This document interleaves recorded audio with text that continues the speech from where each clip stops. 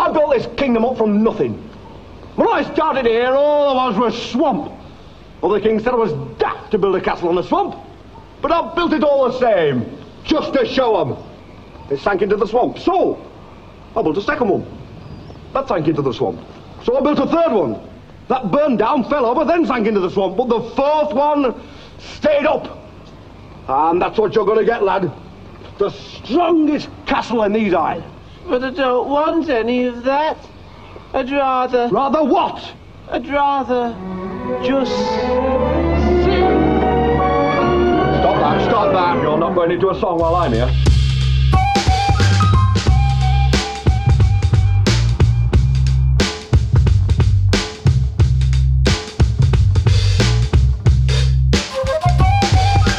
Welcome to Is It Really? Is it really? It's only a model. The podcast that challenges popular opinions about movies. I'm King Brandon. I'm Sir Zach. And I'm Three-Headed Mitch. And tonight we're on a quest to answer this question. Monty Python and the Holy Grail. Cult classic or just sketchy? Zach, why don't you give us the synopsis for Monty Python and the Holy Grail? Here we go. King Arthur and his Knights of the Round Table are on a quest for the Holy Grail. Hilarity ensues. So this is a classic comedy.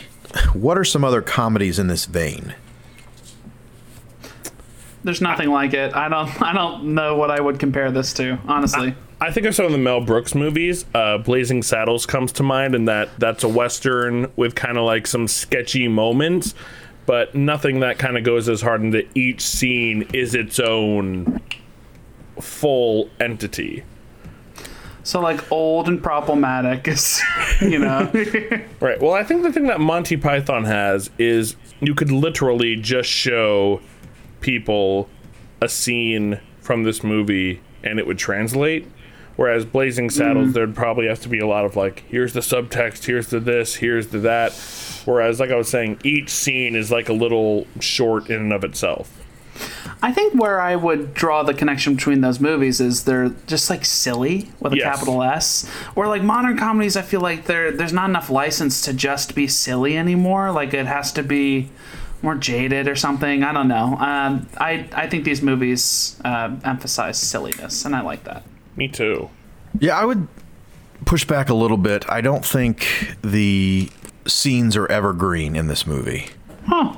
Excuse me? Interesting perspective. Oh. So this was my first watch through, and I felt like I was missing something. Like there was a vital piece of information that I wasn't privy to at some point. Like I didn't get the joke. Internet? Get them. No, and that's the first thing I did was I said, what are the critics, or I looked up what are the critics saying about this movie, or what did they say about this movie, and it has rave reviews. Yeah. Everyone loves it, so I realize I'm in the minority. It's listed on many lists as like the best comedy of all time. Absolutely. No movie makes me laugh as hard as this movie, and I think that is probably how a lot of people feel about this. I wonder if there is like a level of mob mentality or peer pressure or something going on like the first time you see this, and how it's like all in the context of when you saw it, how you saw it the first time, who you were with, the circumstances. The first time I saw this was at my friend's 10th birthday party with all of his buddies, and we laughed a lot. First time I saw this was after, when I was 14 years old, my first musical, The Pirates of Penzance. We went to a theater party with all the dorky theater kids, and what do you do at a dorky theater kid party? You watch Monty Python and the Holy Grail, baby. And Brandon was cool in high school, so he never saw this. Those are two stories, buddy. that cannot speak for my everyone point. Well, that's else. Our sample size. That's my sample size. You three, people. or us three. Yes. So you two both watched the movie for the first time with people. I wonder what the state of your heart was when you first watched this movie. Hey, listen, I'm totally open. Let's put me on the couch here and dig deep into my mental state. Did Spider-Verse teach us nothing? It's just a leap of faith, Brandon. That's all it is. You just got to close your eyes and that's it. Let the silliness in. That's all. It's just because it's funny because like I feel like I knew a lot of people like maybe like 10 years ago when I was starting to get into The Office for the first time, who were like, ugh, so cringy, I can't watch it. And now they're like very into it. They're like, oh yeah, The Office is great. And I think like if you rewatch Monty Python with time, you're gonna feel in on the joke now. I think so too. I think only having one watch through under my belt and the first time being completely alone, and never have I felt more alone when I was watching this movie. Your kids would have loved it. I think there's a couple things working against me here. That's all I'm saying. Yeah. I can totally see why people love it. There's evidence of it on the internet. I know you two love it. I think if I had watched it with you two my first time, I think I would have probably had a much better experience. I'm just saying my first watch through wasn't great. Sure. But I can at least recognize what people love.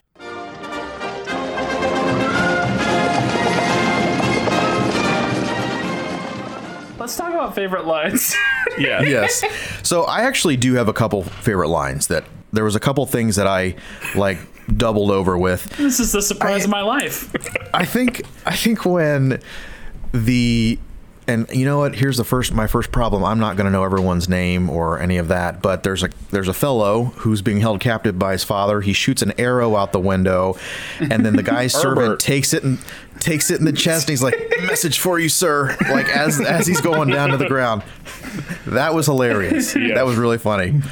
I just love that his name's Concord. And he goes, no, sweet Concord, rest here. You shall not die in vain. I think I might pull through, sir. One of my I've seen this movie so many times that the things that make me laugh are not jokes. Yes, it's inflections. Like there's the scene where after they bring the shrubbery to the knights who say knee, where the one says to them, you must bring us another strawberry. And King Arthur goes, not another strawberry. And then he goes, and after that, you must cut down the mightiest tree in the forest with a herring. Like, that line's okay, but when he goes, we shall do no such thing. Which is not the joke. But it makes me laugh so hard. It used to be your ringtone, so whenever you would get a text, you would hear, we shall do no such thing, in the middle of the office, and it always made me laugh. Yeah, but it's like, it's not even the shrubbery part of that line that makes me laugh. It's after where he goes, I like the laurels particularly. Like, it's the little throwaways that are... I also love, I love when they're trying to see if the woman's a witch, and they put her on the scale with a duck, and she just goes, it's a fair cop. I love the way King Arthur says, a duck, with such nobility. Who is so wise in the ways of science? That whole scene, she turned me into a newt. A newt? A newt? I got that. And it's the way he like looks around. He looks around sheepishly for... What else floats in water? Good. Bread, apples, very small rocks. Churches. Great. The one dude is chewing on his like stick or something. Like they're just so. It's the little background stuff that's so good. Another line that I love that I will sometimes quote is when the bride's father is dying. And they're doing he might pull through, sir. And he keeps, like, amending his speech. And finally he's like, he's gonna make it. And he, like, nods at his knight. And he goes, when our own father seemed as though he was about to recover, felt the icy hand of death. He died. Yeah, they do the, like, you're dying bit over and over again. Like, on the beginning of the movie at the cart, too, you know. I'm happy! You know, I wonder if there's a level of nihilism in this film. Oh, yeah. I don't think the Monty Python boys like religion too much. They take God in their crosshairs quite a bit. when they did Life of Brian, the whole thing is they wanted to make fun of Jesus, and this is like a true story from the documentary that they made. They said like that was our goal. And then when we read the Bible, we were just like, oh, everything Jesus said is sound. It's his followers now. So why don't we just make a movie about like people taking things and twisting them into something else? So mob mentality, dogmatism, exactly, yeah. Which is funny because like my favorite line is them taking the name of the Lord in vain when the rabbit bites the guy's head every off. time they're afraid. It makes me laugh. I warned you. It's when the cow comes flying over the wall, first right? time. Several times. The best one. When the rabbit comes later. Yeah, the best one. There's no line in this movie that I don't like.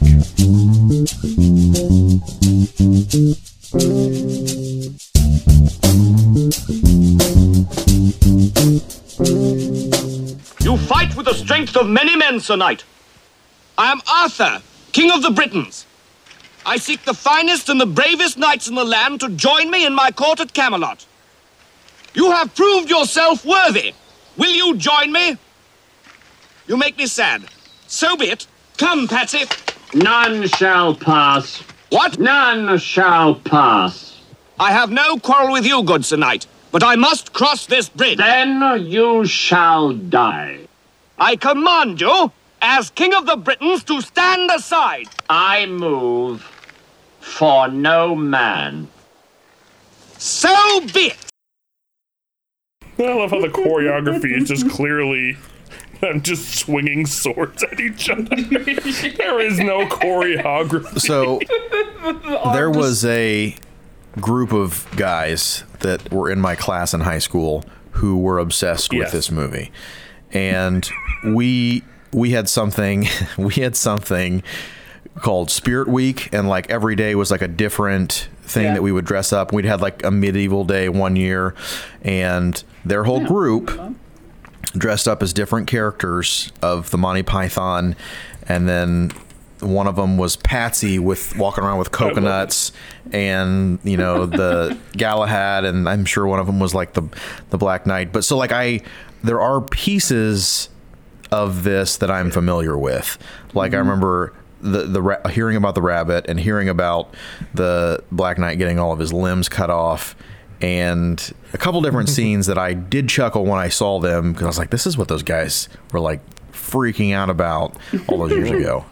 Well, I'm sure, yeah, because like every comedy nerd in high school just quoted this like all the time. Like it was a secret. It was like a secret language. You had to like prove you were up on your Monty Python, your recent SNL skits that were coming out. Like I didn't have a personality. I just was able to quote Monty Python really well. So, you know, it was insufferable. Right. Well, apparently I was a bro because I was quoting Adam Sandler. Did you have friends in high school, Brandon?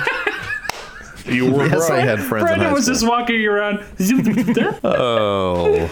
So this is a hilarious Thank you for film acknowledging that, to Brandon. some. But one could say that it's light on plot and story. Does that matter? Is this a movie or just a great collection of bits? Is this a movie? Our old go-to for if we don't like it. It's not a movie. It's not a movie. Because it's not good, so it's not a movie. Ooh. I don't know. So- go ahead. You're fine.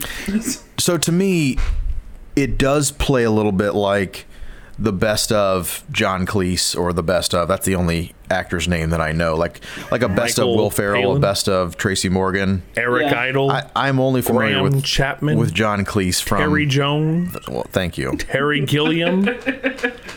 The look of self-righteousness on Zach's face as he's saying he these is- things. He's giving it to me right now. Yeah. Yeah, I think like structurally I agree with you, Brandon. Like it doesn't necessarily have a big like through line or plot going on, but I think so much of what the Monty Python guys did is about like stuff surprising you, stuff subverting your expectations. So a lot of the meta exhausting comedy stuff we have to sit through now, like Deadpool and stuff, I feel like we owe in some part it to the Monty Python and what they did with like it's commenting on like movies in general, you know what I mean? The big thing is the first 20 minutes of this movie is let's get to Camelot. Let's go to Camelot. And it seems like a movie where they're going to go to Camelot.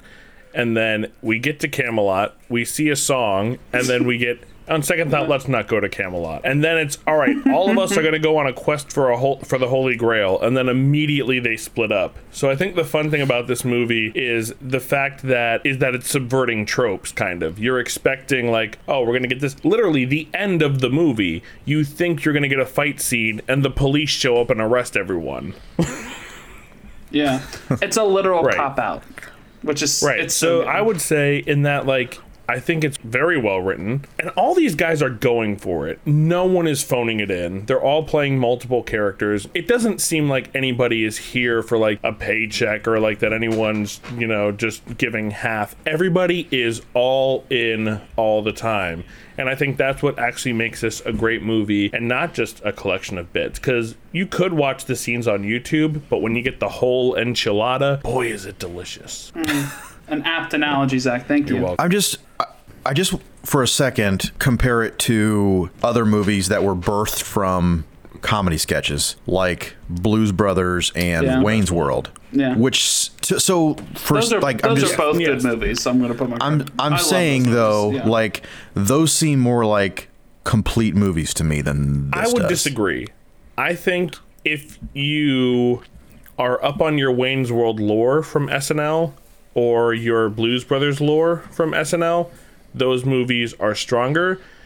I don't think you have to know a thing about the Pythons, and this movie still works. I also feel like they did a lot of work to shoot this film well, right? Like Yeah. the opening scene where Arthur's going through the crappy, muddy kind of alley, and you see the peasants who are dying and stuff. They give a lot of attention to detail to make sure that those characters look gross and awful. So I feel like they shoot this To movie. the chagrin of the cast, by the way, Terry Gilliam and Terry Jones teamed up to direct the movie. And Terry Gilliam, he went on to do movies like Brazil and 12 Monkeys, very, very stylistic movies. And he was just really obsessed with getting the shots and making the movie look good. And all the guys were just like, we just want to be funny. And like moving forward, they only had Terry Jones direct. And those movies, like, they're still very funny, but they're not as good.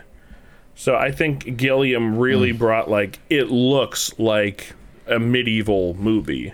Yeah, but I agree with you, Brandon. The other movies you mentioned, they have more of it's more of a traditional plot structure. There's a narrative going on there. And this one it's more loosely strung together.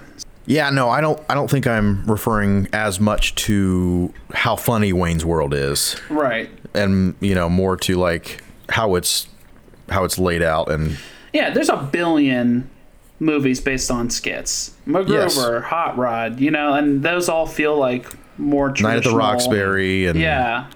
Superstar. Yeah. Yeah, they're I movies. think but they're nowhere as good as this. I'm not saying I think that's my point. I'm not saying I disagree with that. Yeah. I'm just saying they feel more like movies than this does.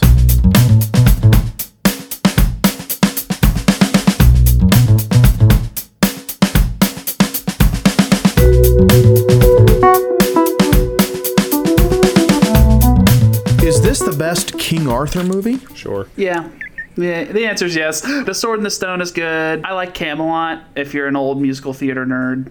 There are not a lot of good King Arthur movies. King Arthur sucks. Excuse me. Ooh. There are not. All right, lay one on me. Let's just point out a couple. All right. First don't Night exist. with Sean Connery and Richard Gere. What? Good night is more like it. A kid in King Arthur's Next. court?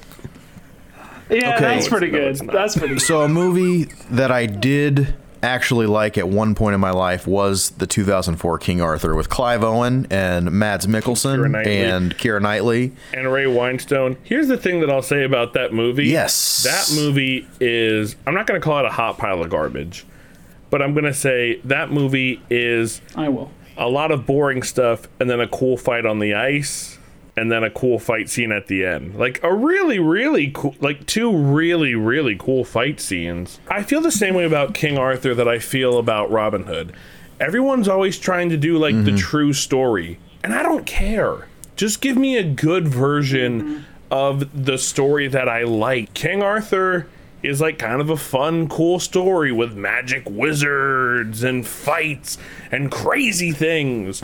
And Robin Hood is like a fun episodic book that would be a cool like Netflix series, but everyone keeps trying to do the legend you know, the story you don't. Who cares? This is the best King Arthur. Yeah, I'm kind of jaded because in college took this class on like medieval literature, and it was like, oh, this was the time when we started writing poems about how women are gems and stuff. I'm like, Arthurian chivalry crap, I just hate it. I hate all of it, like in a modern context. So that's why I like Monty Python the best, because it mocks it. It shows how ridiculous it is. Brave Sir Robin, get his guts pulled out. I'm like, yeah, this is a stupid, it is worthy of being lampooned. Galahad the Pure getting seduced in 4 minutes, right? It's like these pillars of the Arthurian chivalry genre are stupid. I do love when what do you call the man that's singing behind Sir Robin? He has a... it's a bard, right? They were forced to eat Robin's minstrels. It's like a bard. There was much rejoicing in the frozen land of Nador. It does seem like he's a bard, but I do like when it starts getting like a little, and he keeps turning around and looking at him like every time he says something kind of worse, and it kind of gets a little worse and just a little bit more worse, and he's like, and then he's finally like, all right. That's enough. That's enough singing. Brave Sir Robin ran away. No, bravely ran away. That was pretty funny. Here's the other thing that I'll say too. I feel like, I don't know how to say this, but I think about Graham Chapman, and I think about how after he passed away, the Python said, we can't do another movie because we don't have Graham Chapman. And I think about him in this movie, and he's very much playing the straight man, but he's still, like, to me, so funny, because again, he's committing so hard to this King Arthur role. Like, for as silly as it's gonna sound, when I close my eyes and think of King Arthur, I think of Graham Chapman's King Arthur. He makes me laugh the most often in this movie, because he's just really good. And I feel like him in a more serious Arthur movie, I feel like he could have pulled it off, but he just didn't have any interest, and they're like, no, I want to be funny. Yeah, because I don't want any more serious Arthur movies. Who needs them?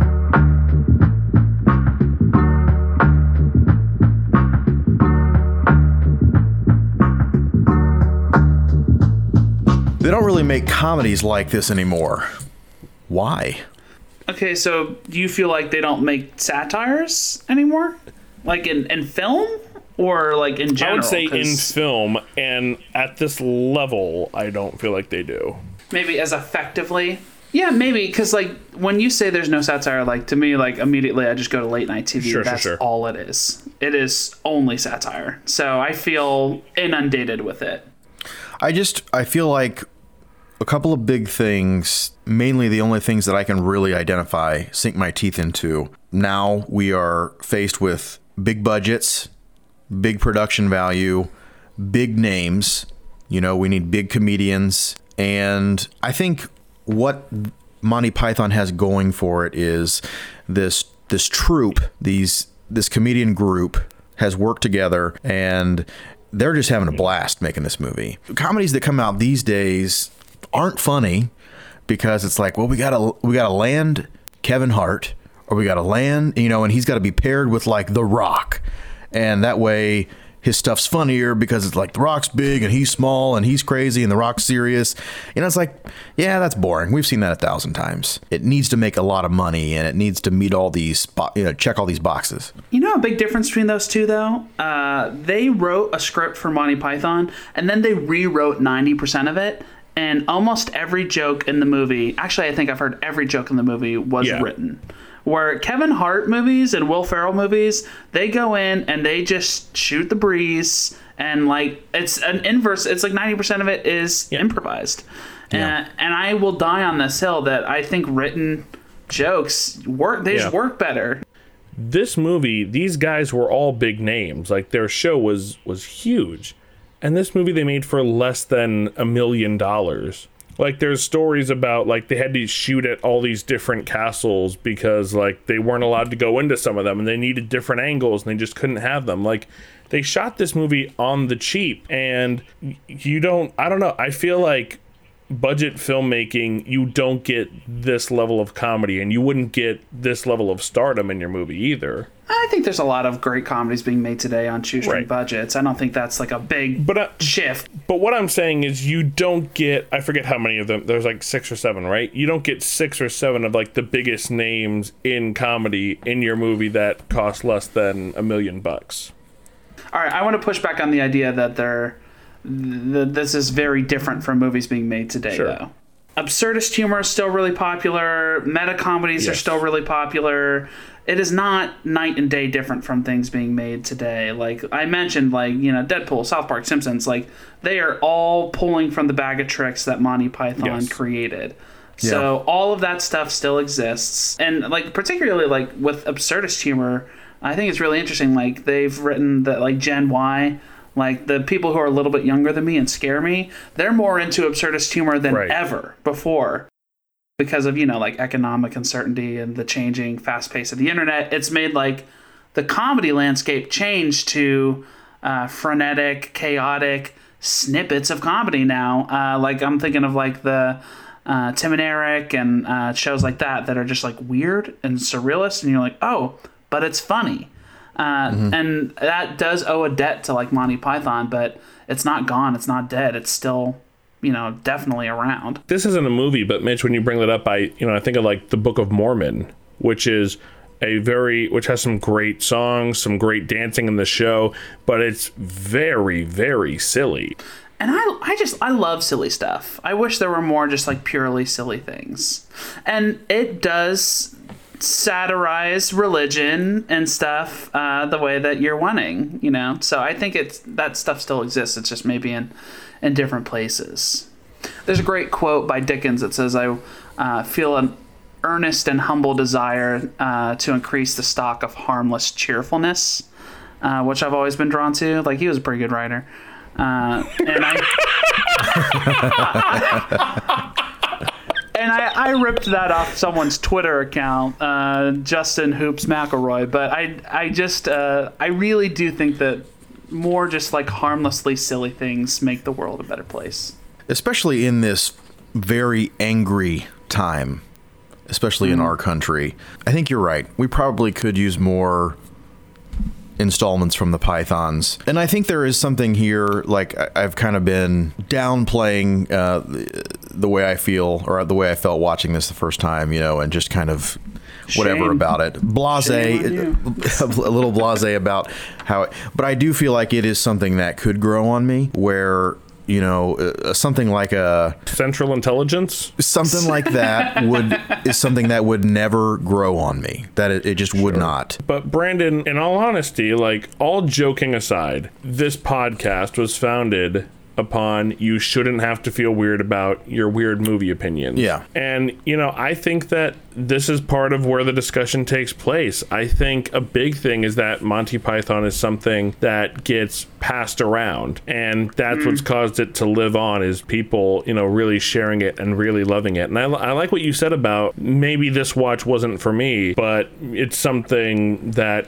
could grow on me. And I think that with comedy, a lot of times, if it doesn't land for you the first time, there isn't that desire to go back and try again. Mm-hmm. But I think it's pretty telling, and maybe it's just because you've been surrounded by so many fans of it. Yeah. But it's, you know, telling that you're saying, but it is something that I could see growing on me. You know what I think it is? I love social commentary and like observationist comedy.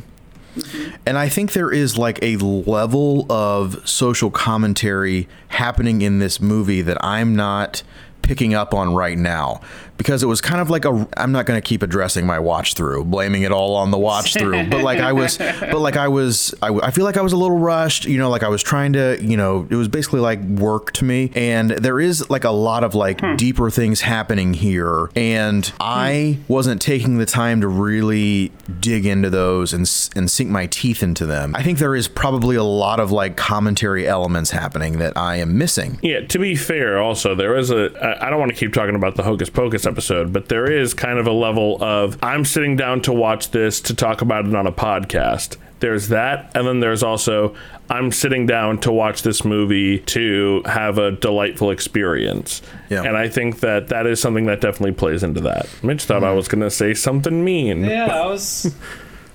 Quick to judge, Mitch. Quick to judge. I'll be ready to Help, accept help. your confession when you've come to I'm a being senses on repressed. Focus. That's a dead giveaway right there. Oh, you saw it, didn't he? So good.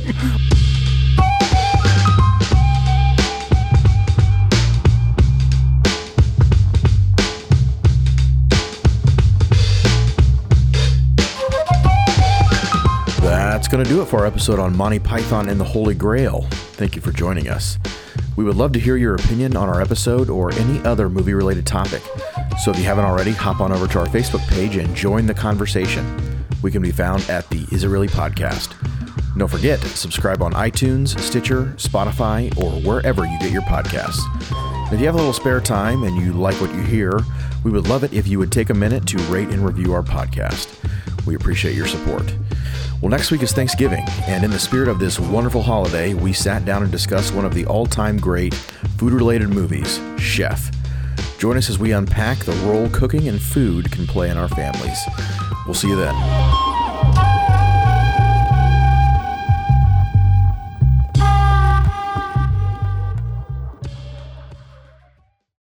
Brandon, my favorite line was when they said the movie's over now. Suspiciously quiet over there, Go Sharp. home. You gonna roll that? You gonna Was roll that that the clip? only line you enjoyed, Brandon? There was one other one.